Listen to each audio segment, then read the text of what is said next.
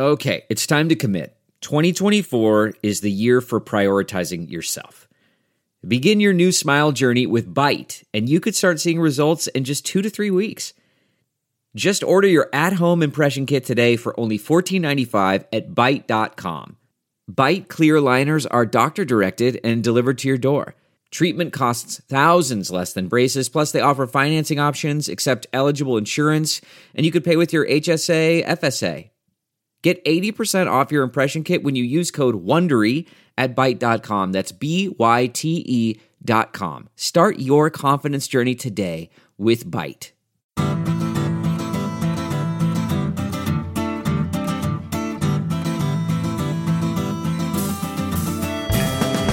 Welcome to the Sinica Podcast, a weekly discussion of current affairs in China, produced in partnership with SupChina. Subscribe to SupChina's daily Access newsletter to keep on top of all the latest news from China from hundreds of different news sources. Or check out all the original writing on the site at supchina.com, including reported stories, editorials, regular columns, explainers and trackers, as well as a growing library of podcasts. We cover everything from China's fraught foreign relations to its ingenious entrepreneurs, from the ongoing repression of Uyghurs and other Muslim people in China's Xinjiang region to the tectonic shifts underway in China as the Red New Deal is rolled out. It's a feast of business, political, and cultural news about a nation that is reshaping the world. We cover China with neither fear nor favor. I'm Kaiser Kuo, coming to you from Chapel Hill, North Carolina. It's become quite commonplace for American commentators to describe this contest between the United States and China as one rooted in ideology. Too often, though, that claim is left unexamined. Even if we accept as broadly true the idea that there's an ideological dimension to this, we're not sure what exactly the competing ideologies are supposed to be. Leaving aside the American ideology for the time being and just focusing on China's, most people I've asked at least can't quite describe what the positive content of Chinese ideology actually is. We're mostly unclear how widespread certain political beliefs or even belief systems are in China. We're not sure how committed to those beliefs the people who espouse them in fact are. We're mostly unclear how our own familiar typologies of ideology, left or liberal or progressive, right or conservative or reactionary, how these map onto China if indeed they do at all. And there are all sorts of definitional issues. Is authoritarianism really an ideology? And what about generic nationalism? Is that an ideology on its own? And what about more basic impulses, attitudes, emotions that have, clear political elements to them, but are largely inchoate? Since this podcast has been focused, at least at the outset of what promises to be a very politically important year, on thinking about how we think about China, it strikes me that how we approach understanding ideology, not just China's ideological landscape, but even the very idea of ideology, is tremendously important. So I've asked someone here to help me puzzle this out. I am delighted to be joined by Jason Wu, Assistant Professor of Political Science at Indiana University in Bloomington, and one of a group of brilliant young scholars who are doing fascinating work about ideology in China. Jason, welcome to Sinica, and thanks so much for taking the time to join me. Thank you for the invitation, Kaiser. It's an honor. I'm very pleased that you could make it. I was just thinking about how the ECSD program that Susan Shirk and Barry Naughton built, where you did your PhD, by the way, it's just been badly overrepresented on this podcast. I think either just by chance or maybe, as I suspect, is more likely because it's just a phenomenal program that's just produced an absurd number of talented academics and managed to place all. I mean, that's what I was thinking about. How many of you got jobs? It's great. Yeah, we've been very lucky in many respects, but also I think it's just a credit to the scholars at UCSD. Yeah. Victor Sure, I think, is the only person I haven't had on. I think I had him on a long time ago, but it's been a while. So I got to reach out to him and get him back on. Anyway, I am one step closer to collecting the complete set now. I guess so. That's great. Okay, so before we jump in case anyone wants to hit pause and take a look at the two papers that we're going to be discussing today, what's the easiest way to find your work, Jason? Is it at your personal website? Yeah. So they're posted on my website under the research section. So it's The Nature of Ideology in Urban China and Categorical Confusion, which is about ideological labels in China. Yeah. And you want to spell out the URL for that? It's Jason. Well, you spell it out. Jason JASONYUYANWU.com. Okay. So Jason, that was an easy first one. So now I'm going to hit you with one that might be a little tougher to spell out. What do modern American political scientists mean when they say the word ideology? That's a great question, and it's a confusing question because political scientists mean something different from like sociologists, and even different political scientists might have different things in mind. But the tradition that I'm working in is related to this public opinion research, and what they're doing is they're looking at how people think about politics and how they answer questions about specific issues. And so there's this way that we describe it, which is the sense of whether someone has a understanding of what goes with what, like the degree of constraint in their political thinking. Mm-hmm. So mathematically, you can look at it as like a set of correlations between your preferences about different issues. But you can also just think about it as like, if you know something about someone's ideology on one issue, can you predict what they're going to think about something else? If you can predict pretty well, then you can say that person's pretty ideological or they're pretty constrained. If you don't know anything about what someone thinks about another issue based on what they think about the first issue, then you would say they're not constrained. So it needs to possess then constraint to some degree in order to qualify as an ideology. So like in this broadly Western sense of it, ideology actually has to have some coherence to it then. Yeah, I think that's a good way to think about it. You know, there are other people who think about it and they would describe it as like a lot of different ways, right? Like a system of thought, you know, some kind of set of principles that shape how you think about the world or how you conceive of issues. And those are obviously just as valid. But when we're doing the sort of public opinion research, we tend to go with this constraint idea. So, I mean, even if we can't say exactly what it is, maybe it's one of those things that falls in the category of you know it when you see it. So, I mean, I can say with a great deal of confidence that, you know, AOC has an ideology and that Marjorie Taylor Greene has an ideology and that Liu Shaoqi or Liu Xiaobo had ideologies as separate as they were. American right-wing populism, that's an ideology, and so was, you know, Chinese Marxism, Leninism, Mao Zedong thought, as was the liberalism espoused by Liu Xiaobo. What about other things that I mentioned? Things like, you know, authoritarianism or nationalism or traditionalism or cosmopolitanism. Are these by themselves sufficient to count as freestanding ideologies to you? So I think you could certainly think so, although I would say cosmopolitanism and nationalism are more sort of coherent. It's funny you bring up authoritarianism. There's this controversial past in terms of how people think about it. Like after the Second World War, there was this idea about like, is there such a thing as authoritarianism in personality or something? And it was measured with things like how people think about their children and, you know, what sorts of parenting techniques they would endorse. Like corporal punishment or not, right? Yeah, order versus creativity or something like that. But there's also, within political science, we think about how to define autocracy. And the tradition is to consider it this remainder category, where first you define what a democracy is, and then everything else that's not a democracy is an autocracy.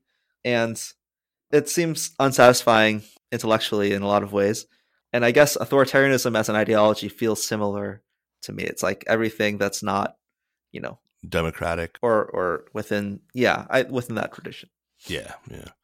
You said something to me in an earlier conversation about ideologies as heuristic shortcuts, as kind of easy ways to anchor sets of beliefs without having to, you know, arrive at your positions anew, ex nihilo, for, you know, each new issue that you face. So I think you used Elizabeth Warren. Like what would Elizabeth Warren think about this issue as an example? Can you unpack that a bit?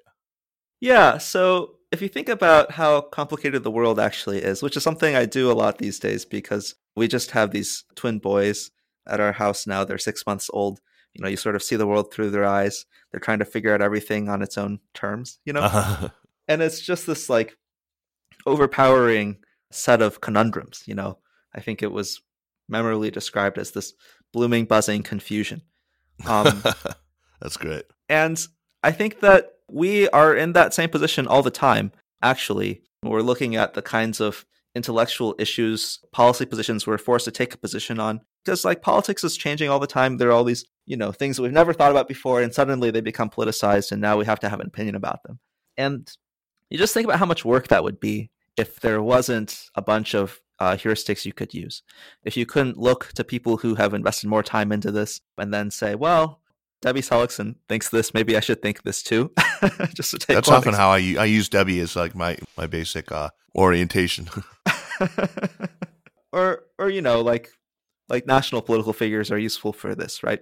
And so I think that there are a wide range of heuristics that people use, and some of them are about like what do elites think, and some of them are about like what do people like me think.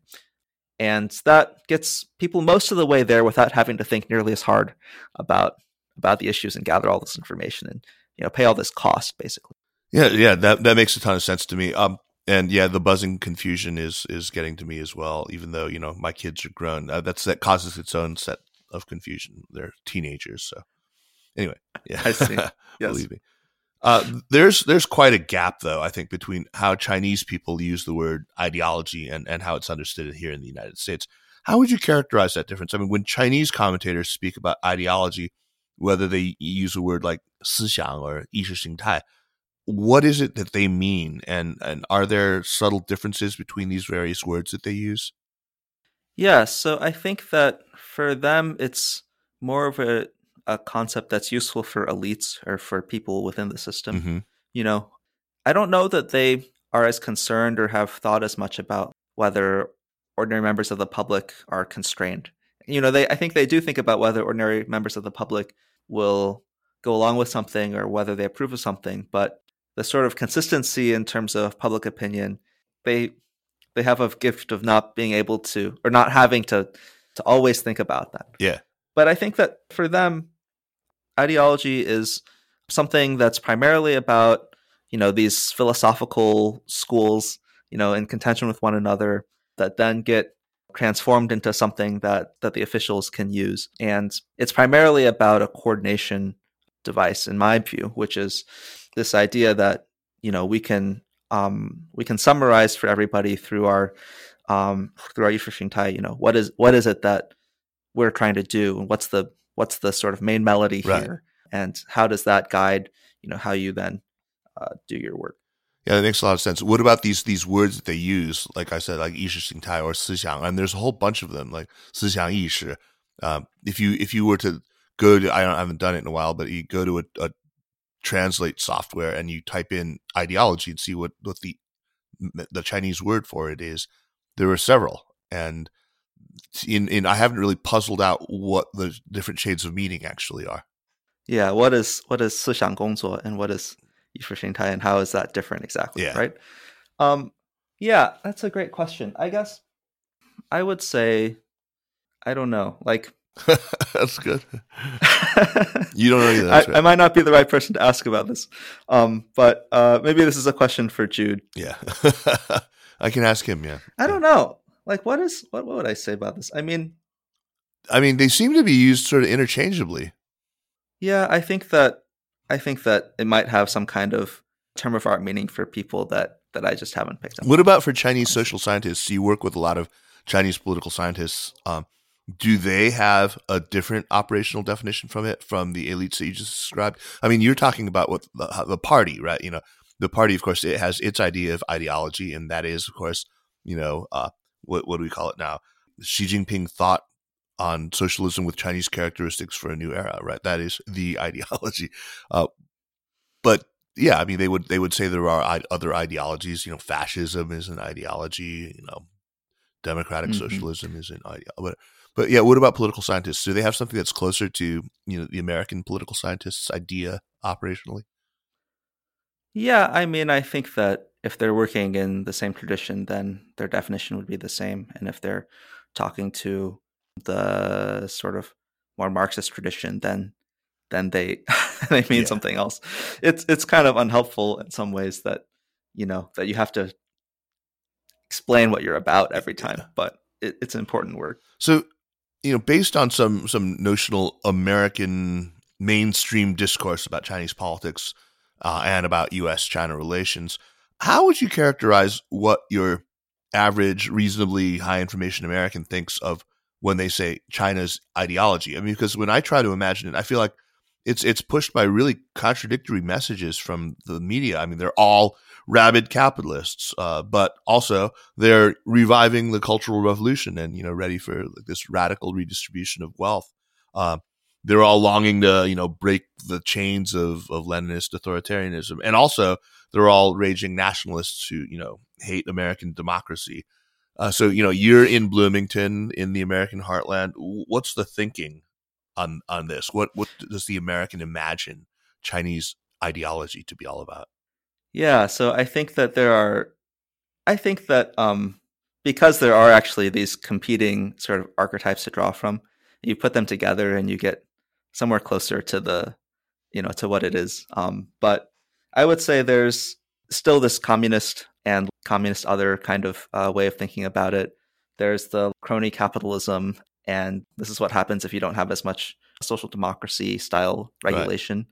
There's the response to the sort of swaggering nationalism. And I think there's also still this like mysterious character to like the word's inscrutable, Jason. You got to go with inscrutable. Well, I suppose. So before we actually get into your research in ideology among actual Chinese people, let's stay with official ideology for a second here. What would you say is the actual content of the ideology that is espoused by the Chinese party state, in recent years? I mean, once upon a time, you could point, even like during Deng's time, to 4 cardinal principles that were meant to be a kind of fence around the core Marxist-Leninist beliefs. Everything else was kind of up for grabs, up for debate. I mean, today, though, there is this thing, and it's got a name. It's got a clunky name. It's this Xi Jinping thought with Chinese characteristics for the new era. Some folks have just kind of dubbed it Xiism. I suppose we go with that. Mm-hmm. Without having to read his fine book, which I've heard has just great reviews on Amazon, what can we say about Xiism as a set of beliefs? What is this official ideology? Yeah, so I think that it has a couple of different directions to it. I think that one part of it is about the need for the center to take back the reins of the commanding heights of the economy and to sort of reform, but reform in a way such that they preempt or undo some of the problems that have come across through market reforms or the way that they've been practiced in China.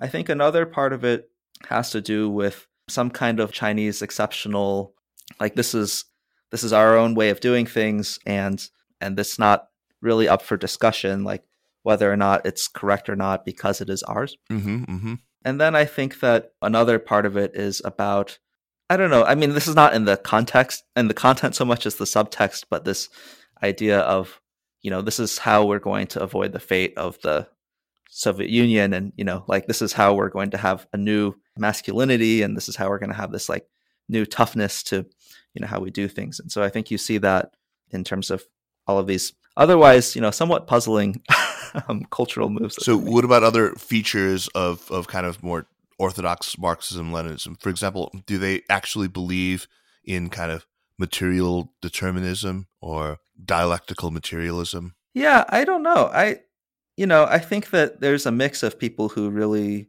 do take that very seriously, and then people who are kind of doing it lip service and just mentioning it so that they don't, have to explain themselves too much afterwards.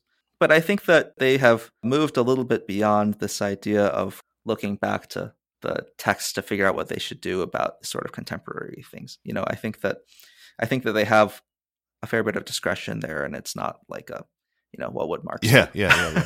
I mean, I can't imagine that outside a really small circle of, Xi Jinping's sycophants, that there are many people whose, ideology actually does embrace all of these things, but there are still foundational ideas about the party and its role and its historical mission and stuff like that.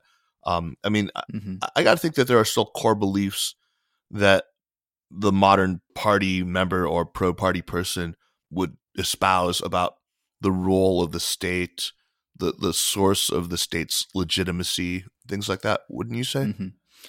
Yeah, I think that's fair. I think that a lot of the the precepts that Mao put forward about the relationship between the party and the people are being revived or rehabilitated, or just brought back to the forefront, I think. And I guess there was this debate about, is Xi very Dengist or not, and how much of what he's doing is in opposition to what Deng sort of stood for, and how much of it is sort of a reaffirmation of that. And I think that they're very eclectic with how they select from the past traditions. I mean, it's just like there's such a broad corpus of things that they could select, right? That they could, like, it gives them a bit of flexibility, actually. You know, I've always found it's really frustrating when I've tried to engage Chinese friends of mine to try to, you know, get them to talk about the core kind of philosophical beliefs that, you know, weirdly kind of form almost a part of our like American political culture, just almost at the surface. You can't get them to talk about, you know, what is the correct relationship between the state and the individual, or what are the actual moral responsibilities of the state? What should and shouldn't they include? I mean, that sort of thing. It's weird. I've had so much trouble just trying to tease that out of people. Why don't we dig into a couple of these papers of yours that you worked on that are focused on ideology? In The Nature of Ideology in Urban China, you and your co-author, Meng Tianguang, look at the relationship. He's at Tsinghua University, by the way. You guys look at the relationship in China between political knowledge on the one hand and ideological constraint on the other. In other words, you're looking at whether people, you know, people's views are more constrained, more consistent, you know, more clumped together, or less constrained according to how much they know about politics. And you found something very different from what other researchers have concluded, both in China and when you look between, you know, China and democratic countries. And it happens that I've actually talked with the author or one of the authors of one of these other studies that your findings depart from. And we'll talk about that in just a sec. But into your findings first, could you talk about that data set that you looked at and what your conclusions were and how they differed? Yeah, so the data comes from this National Urban Survey that was done back in 2015 under Tianguang's direction. And what we found was pretty paradoxical for people who are looking at the situation from, I don't know, like assumptions that are built from other contexts. So in most countries, not just in the US, but most other countries that they've done this kind of research, the more knowledgeable someone is about politics, the more structured they are, the more constrained they are, the more that their thinking is described with one principle, basically. You know, so in the US, we would describe this as the liberal conservative spectrum. And so if you look at people who don't know very much about politics, like you ask them a bunch of factual questions, you know, like how long's a senator's term and stuff like that. People who don't do well on that part of the knowledge test, you can't explain very much of their answers about political issues using liberal or conservative, this idea. But as they sort of are more knowledgeable, you can do better. And as you look at like elites, you know, people who go to the national conventions, for example, then they are very constrained by this underlying principle, you know, almost as much as the people in Congress when they're voting on, you know, various bills and amendments and so forth. And in China, it's just not that way. What we found is that the people who are more informed in our survey are less constrained in the sense that one principle doesn't explain as much of what they're thinking about these sorts of questions that we ask them, like, you know, whether there should be a minimum wage or whether the current political system is the best for China in its current circumstances. And that suggests that the way that the ideological landscape is organized in China is not, you know, really in this sort of one underlying principle describing everything. I guess our reason for thinking that is that the conceit is that the people who are more informed have a better understanding of how these principles are actually organized. Yeah. Let's come back to that, why, you know, your explanations for your findings in just a sec. But I want to do a couple of things first. One is, so you and Tianguang posit that there are just two basic ideological dimensions, a left-right economic dimension and a kind of authoritarian liberal political dimension. This is pretty normal. This is something you see, you know, in the United States too. Just most of the sort of political compass types of surveys, you see them all over the internet, right? It's you know, it kind of yields these four quadrants. So let's put this in a Chinese context. That what were the types of questions and what types of answers to them would qualify one, say, as economically left or economically right, And then, politically authoritarian versus politically liberal. What are some of the examples of the sorts of questions that they had in this urban survey? Yeah. So if you ask a question like, do you think that market reform produces more inequality or something like that? Or if you ask and you say yes, that would put you farther to this state end, this left end. If you asked a question like, should the government control the housing market, then that would put you, and you disagreed with that would put you farther to this right, sort of more market. And on the political dimension, something like, whether a multi-party system is suitable for China, if you say yes, that would push you in that more democratic direction. And if you said no, that would push you in this more authoritarian direction. Okay. So there's another study that we can talk about that Jen Pan and Yiqing Xu looked at in their paper, a pretty well-known paper. And I've actually talked to Yiqing about this as well. That includes another axis, which is nationalist versus, what do they call it? I mean, I would say cosmopolitan, but let's anti-nationalist or pro-nationalist. What did you guys? How did you decide not to include that? Did you feel like it all sort of ends up lining up too neatly already with authoritarian versus democratic?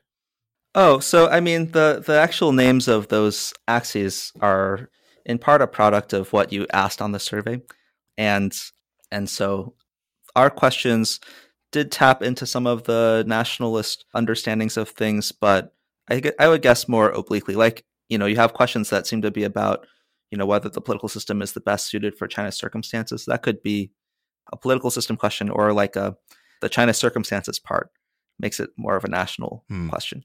And so I don't know that difference in emphasis is so significant because that's driven by like what you're able to include. So because the data sources are different, some of the questions are also. So let's just like take your low information and high information respondents, and if we were to do this in the United States, right, you end up with these sort of 4 quadrants where you'd find in one corner, kind of authoritarian statists. Those are actually pretty rare in the United States, right? People who would be sort of economically on the left, but also, all in favor of state involvement in, morality and things like that. And then you have your left liberals who are basically, socially liberal and favor things like progressive taxation, also more, robust social safety net, more aggressive antitrust, blah, blah. And then you have your basic conservatives, right, who are, socially conservative, but against, quote unquote, big government. And finally, you have your libertarians who are both, sort of both economically and politically in favor of the individual and for freedom, right? So in China, where are they clustered for, let's take low information and then high information? Which quadrant do they correspond to, as it were?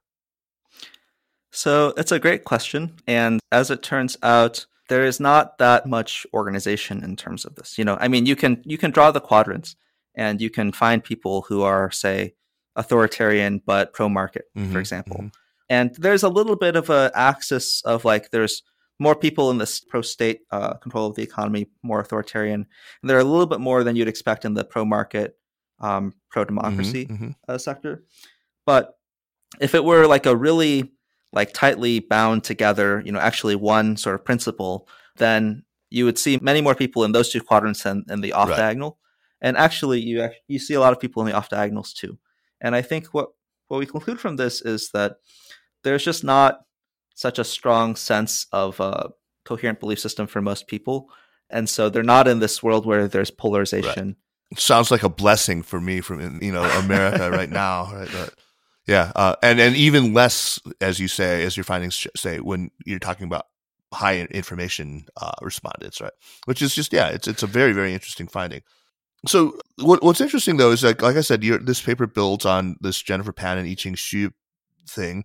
I've talked to Yiqing, as I said. It was last summer, by the way, for listeners who might recall or want to go back and listen to it. But Jen and Yiqing seem to have found something very, very different from you. They basically saw quite a bit of constraint overall, so that even though they were looking at these 3 axes, they had that nationalism axis too. Respondents tended to clump into pretty simple left and right. People who favored state involvement in the economy, and also they also favored, authoritarianism and nationalism, by the way. And people who wanted less state involvement in economic matters were also more liberal politically and more cosmopolitan. So, like, as we would expect sort of in America. So here's what puzzles me, though, is that this was based on that Political Compass survey, right? That Zuobiao, which is online and it's opt-in and presumably would attract what you in your study would call like high information individuals, right? But they show remarkably high levels of constraint, and yours shows lower levels of constraint for that same kind of analogous group. What do you think explains this difference? I mean, how are these participants so unlike your high information urban participants? That's a great question, and it's a bit of a puzzle.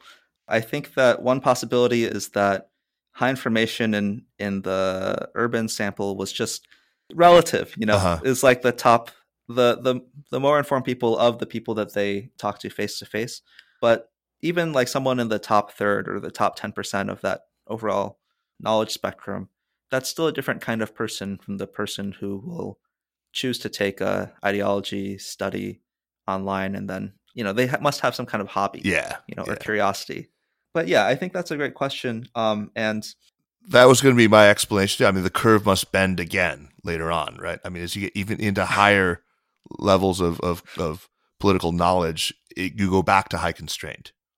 That would make a lot of sense, I think, for a lot of our priors. And I think that we would need to study elites, or maybe like have a narrower definition of who we consider to be really sophisticated to study them. But I guess we've looked at this before, where we looked at like party members within the sample, for example, something like 8 or 10% of the sample are party members. And we've also looked at like, there was a separate question about participation, which was like, would you ever consider participating in a protest? And what's interesting is that even those two groups of people are not that different in terms of their ideology. They're pretty similar on the state and market dimension. And then, the potential protester people, those people are like a little bit more democratic, and the party members are a little bit more authoritarian. But by comparative standards, it's a pretty close relationship, actually. And so, maybe this is because like they're not really, enforcing constraint upon each other. It's not like the potential protesters are talking to each other about like, okay, this is what we think about this, and this is what we think about this. Yeah. But, the party is kind of doing that. And so I think it's interesting that you have that sort of diffuse character to things despite all of that. This is just, it's utterly fascinating. And again, it's like sort of, I'm kind of envious of the way that they can be so sort of syncretic in their beliefs. They can just kind of combine all these things that to me just seem contradictory. I've seen the same thing in musical ideology. It's kind of great. How's that? How's the musical part playing? Yeah, no, it's funny because like I tell a story. I told it on Radiolab not too long ago. How so there's supposed to be these beliefs about certain genres of music.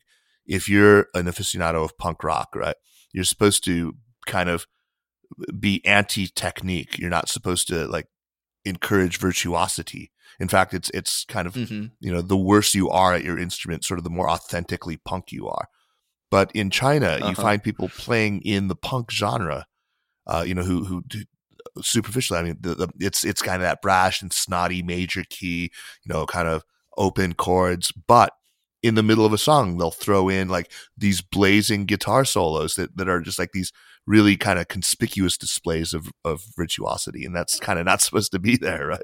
I mean, great. And then, the same with like in other genres where virtuosity is supposed to be, but it's not just virtuosity. It's things like, complexity and composition or there's sort of philosophical underpinnings of these subgenres or genres in the West that don't translate into China. And the kind of the weird hybrids you get when you kind of uproot a plant and plant it in Chinese soil, it grows weird fruit, and sometimes that fruit is amazing. So, yeah, it reminds me of something that I remember Barry Naughton was telling me before the 18th Party Congress. We were trying to puzzle out, what's Xi Jinping going to do, and I remember he told me these guys coming through the system, like they get to the top and they're capable of just about anything. And I didn't really understand how that would work at the time. But now you see, like, if society is this malleable in some sense, where there aren't sort of determined pockets of public opinion that, are really already organized and ready to like pounce on you for doing something that's contrary to their organization, then you really do have a lot more freedom to operate. Yeah. And sort of choose what kind of policy you want to implement. I mean, this is where that famous Chinese pragmatism comes in, right? That it's not just you don't feel like you owe an allegiance to this, philosophical tradition that you ostensibly belong to, and that instead you can just sort of say, look, we'll do what needs to be done to kind of address the conditions that we find. Yeah, you can't have so much technocratic government if the electorate's demanding something different, right? So let's talk about what these results mean. I mean, I said we'd come back to your explanations for it. So let's throw out this group of sort of the self-reporting people on the Political Compass survey and look at your urban survey here that you and Tianguang did. You posit that propaganda and censorship have something to do with why political knowledge seems to be correlated with less constraint on issue positions. How do you explain that? How does the management of media play into this?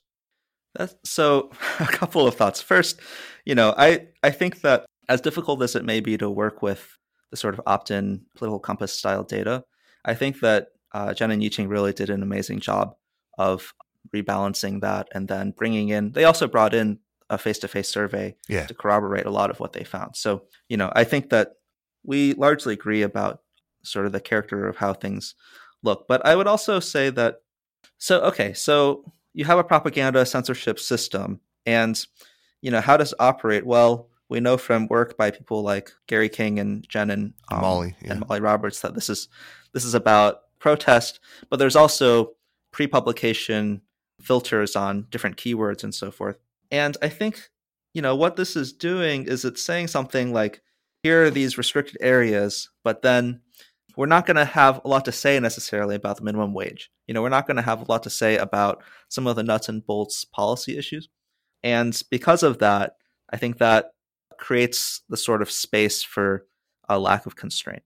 I think that if the party did explain all of its policy positions in the sort of public-facing rhetoric much more, then maybe you would get a different pattern among people who are highly informed. Like maybe they would adopt this as a package, right, or resist it, right.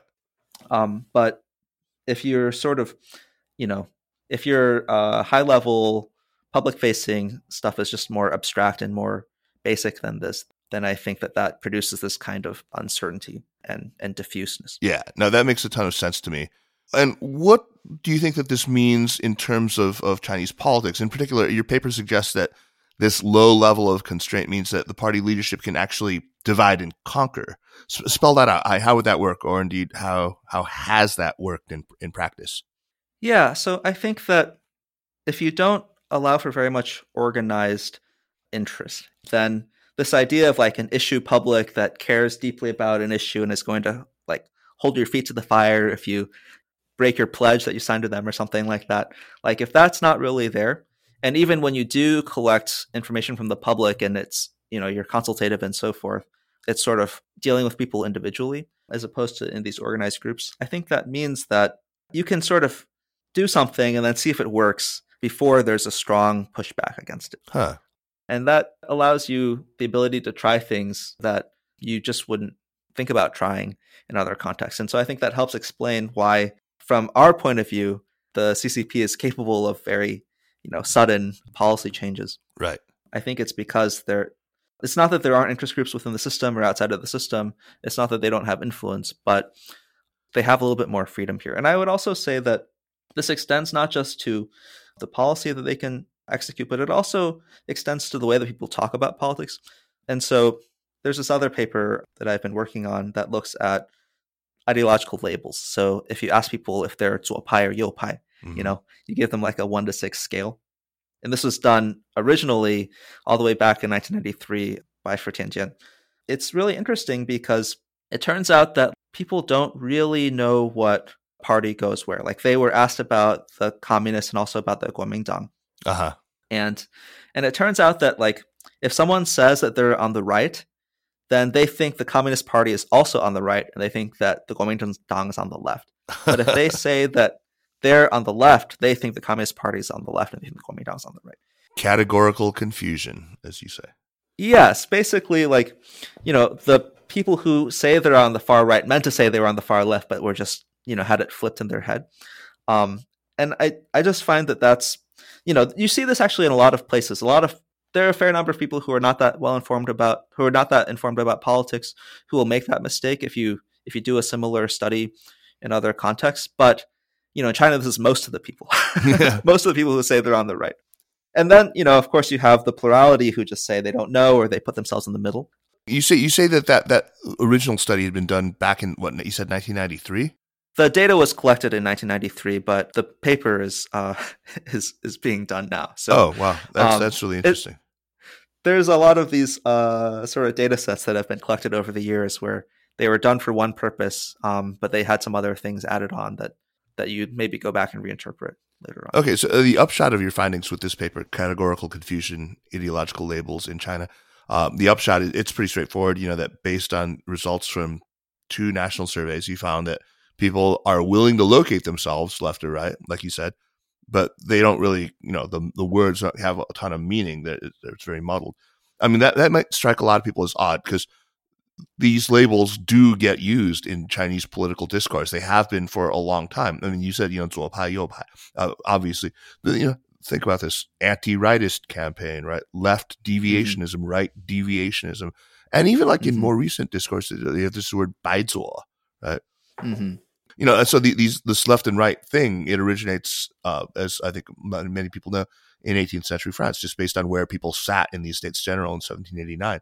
And we see these ideas in use in China just like a century later, right? In the early 1900s, you already see people, using these words to understand all these different political theories that are pouring into China and competing for the affections of Chinese intellectuals. I'm wondering, though, was there a reborrowing of the 2 words since reform and opening began that might have contributed to the confusion? Yeah, so my sense is that, it was more common in the Mao era as a pejorative, of like being a rightist and so forth, and then later on, like being an ultra leftist was also, suspect, right? Right. And it's something that Deng used to talk in these terms to sort of explain what reform and opening was and like who was opposing him and so forth. And I think that they've sort of de-emphasized this language, at least officially, after that. Now, like, commentators just reach for this because it's such a useful abstraction for us, right? But I think that when we then use these terms, we should remember that they don't necessarily have meaning for ordinary people, and that means that we can sort of go off into the wrong direction if we think that they're moving left or they're moving right, and like people understand what we're talking about. If you look at the positions on issues, people who say that they're on the left or people who say they're on the right, they don't think anything different about specific issues from people who say that they're in the middle or people who say, they're on another side. And so that sort of raises this question of what are they actually talking about? Maybe we can get some clarity out of an intellectual, we can pin them down, right. A specific person, but in aggregate, that information is just not really there. It's so funny then that it's always in the American mind that it's the Chinese who are ideological. we are actually a lot more. I mean, I mentioned at the beginning that in the U.S. it's become just really common to speak about U.S.-China relations in terms of a contest of ideology.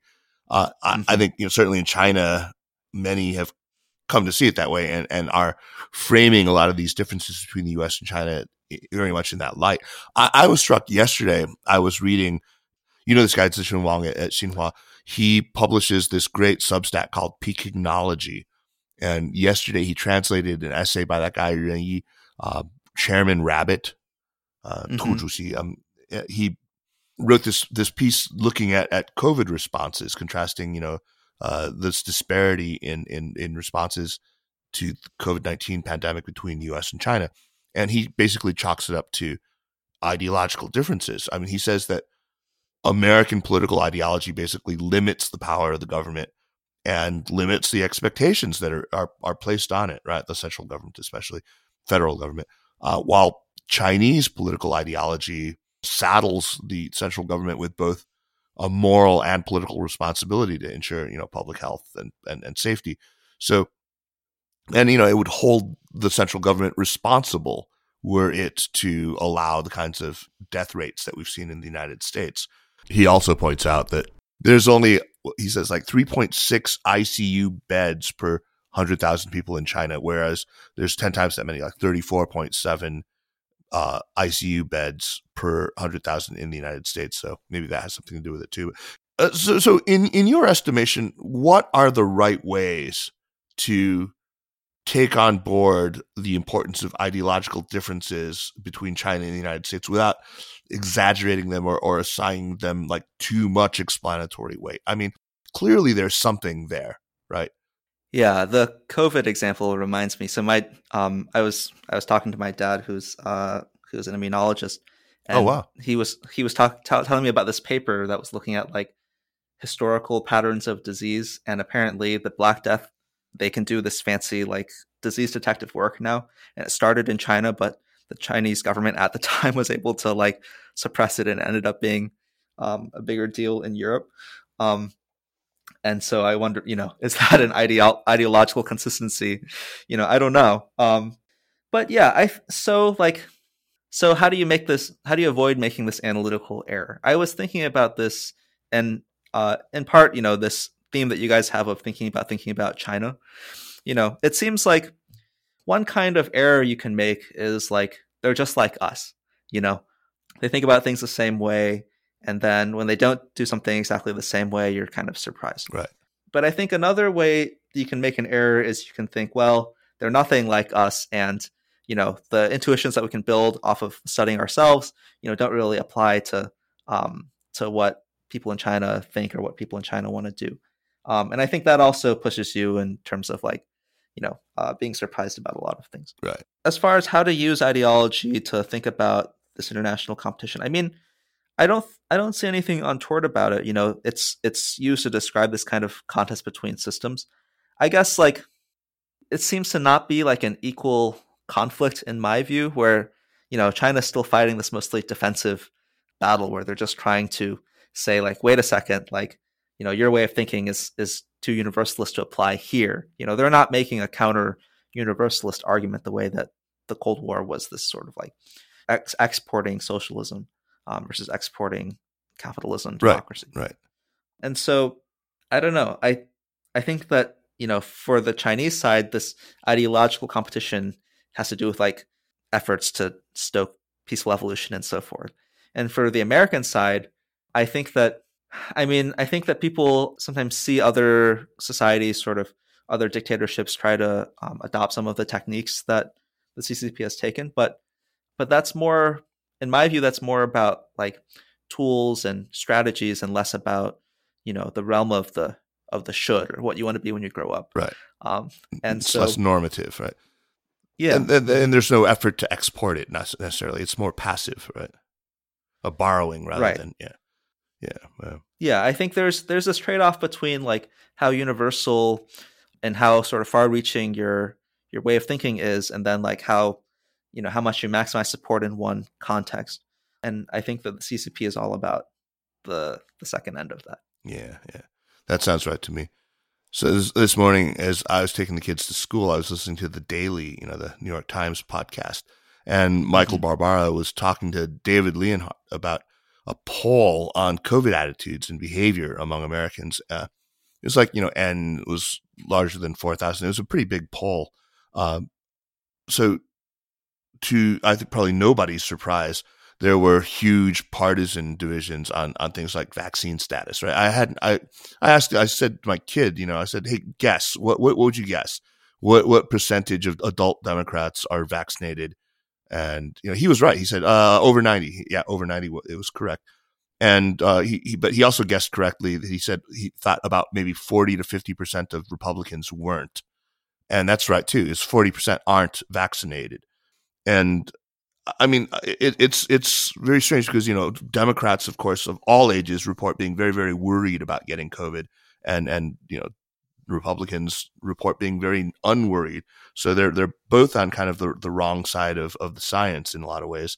So this got me thinking that it's like ideology is so deep at this point that it actually affects behavior like significantly. Mm-hmm. I was trying to think if there's anything analogous in China.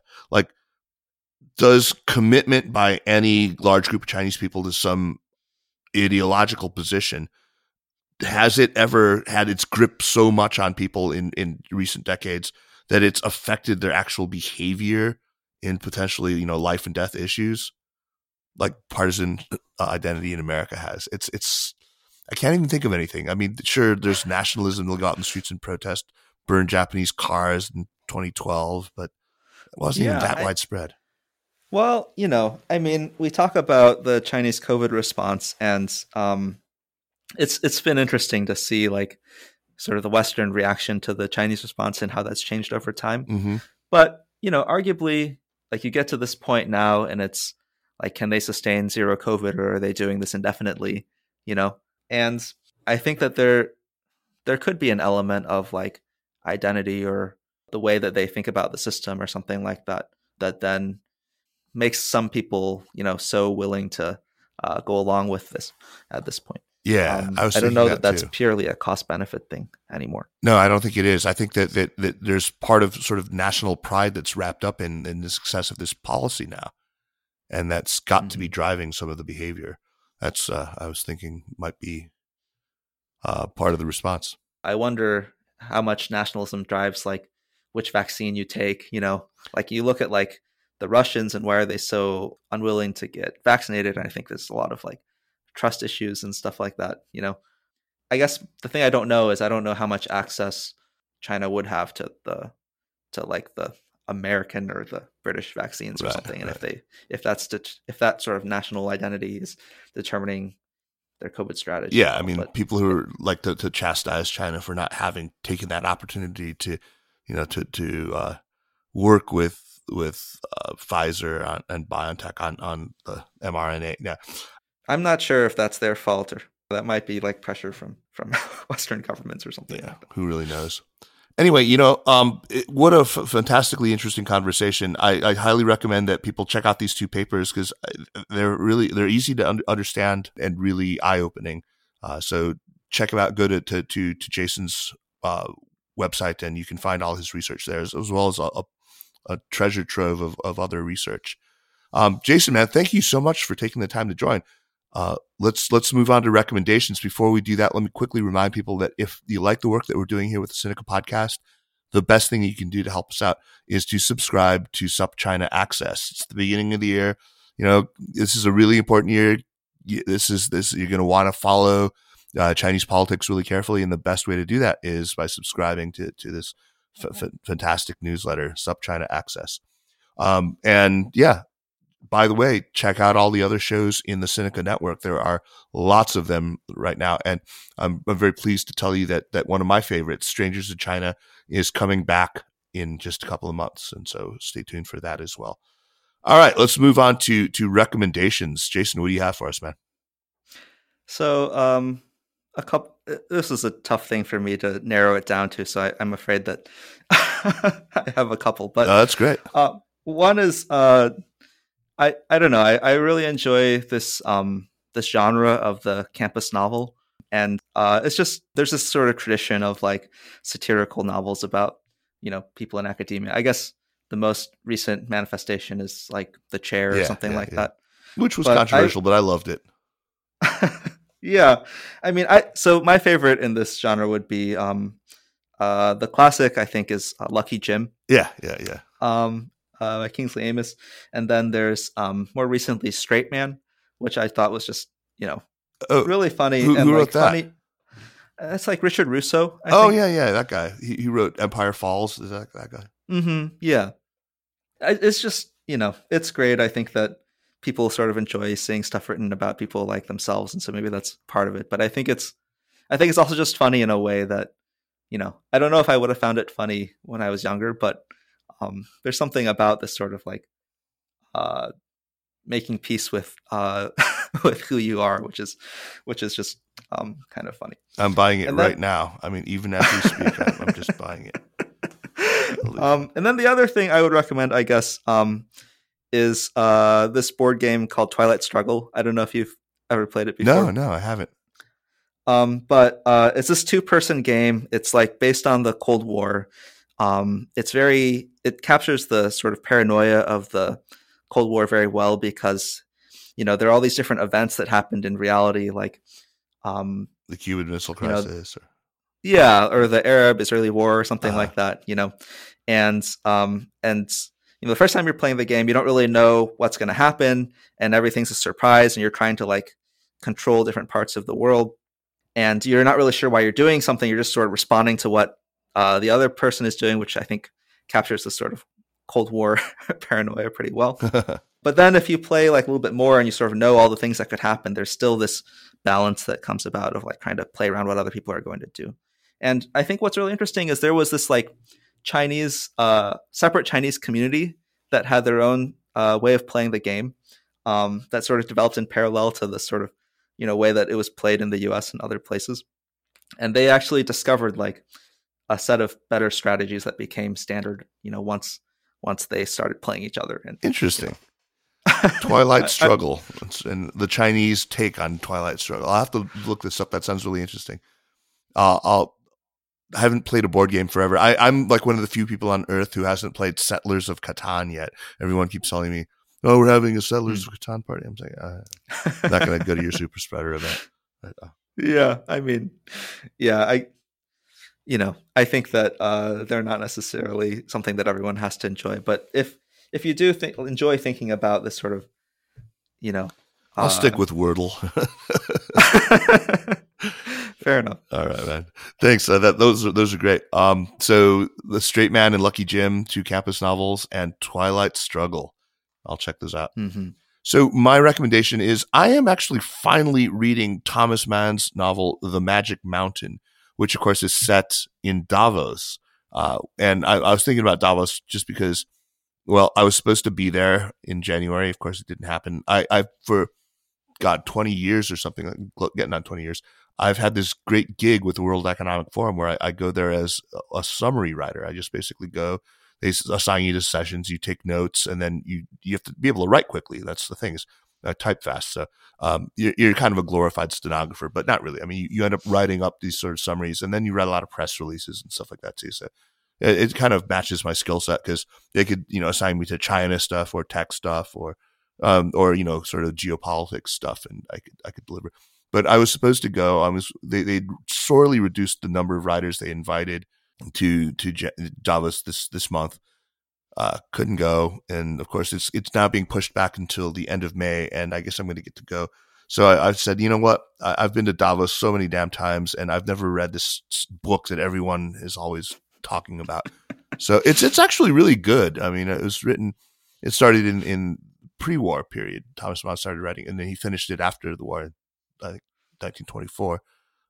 But it's good. I mean, it's just subtle sort of psychological explorations of people, and it's a kind of wacky novel. It's very funny. That's I kind of hadn't anticipated just how comedic it is. So yeah, check it out. I'm it's a very long novel. I'm only maybe a third of the way through right now, but I'm very much enjoying it. Isn't it great when you eat your vegetables and it turns out the vegetables taste good? Yeah. Oh, I'm a big vegetable. Yeah. Maybe next time I'll recommend my favorite like saag paneer or palak paneer recipe. Yeah. It's my favorite way to eat spinach. Right here. Okay. Thanks, man. Thank you so much. What a pleasure it was to talk to you. Thank you, Kaiser. The Sinica podcast is powered by SupChina and is a proud part of the Sinica Network. Our show is produced and edited by me, Kaiser Guo.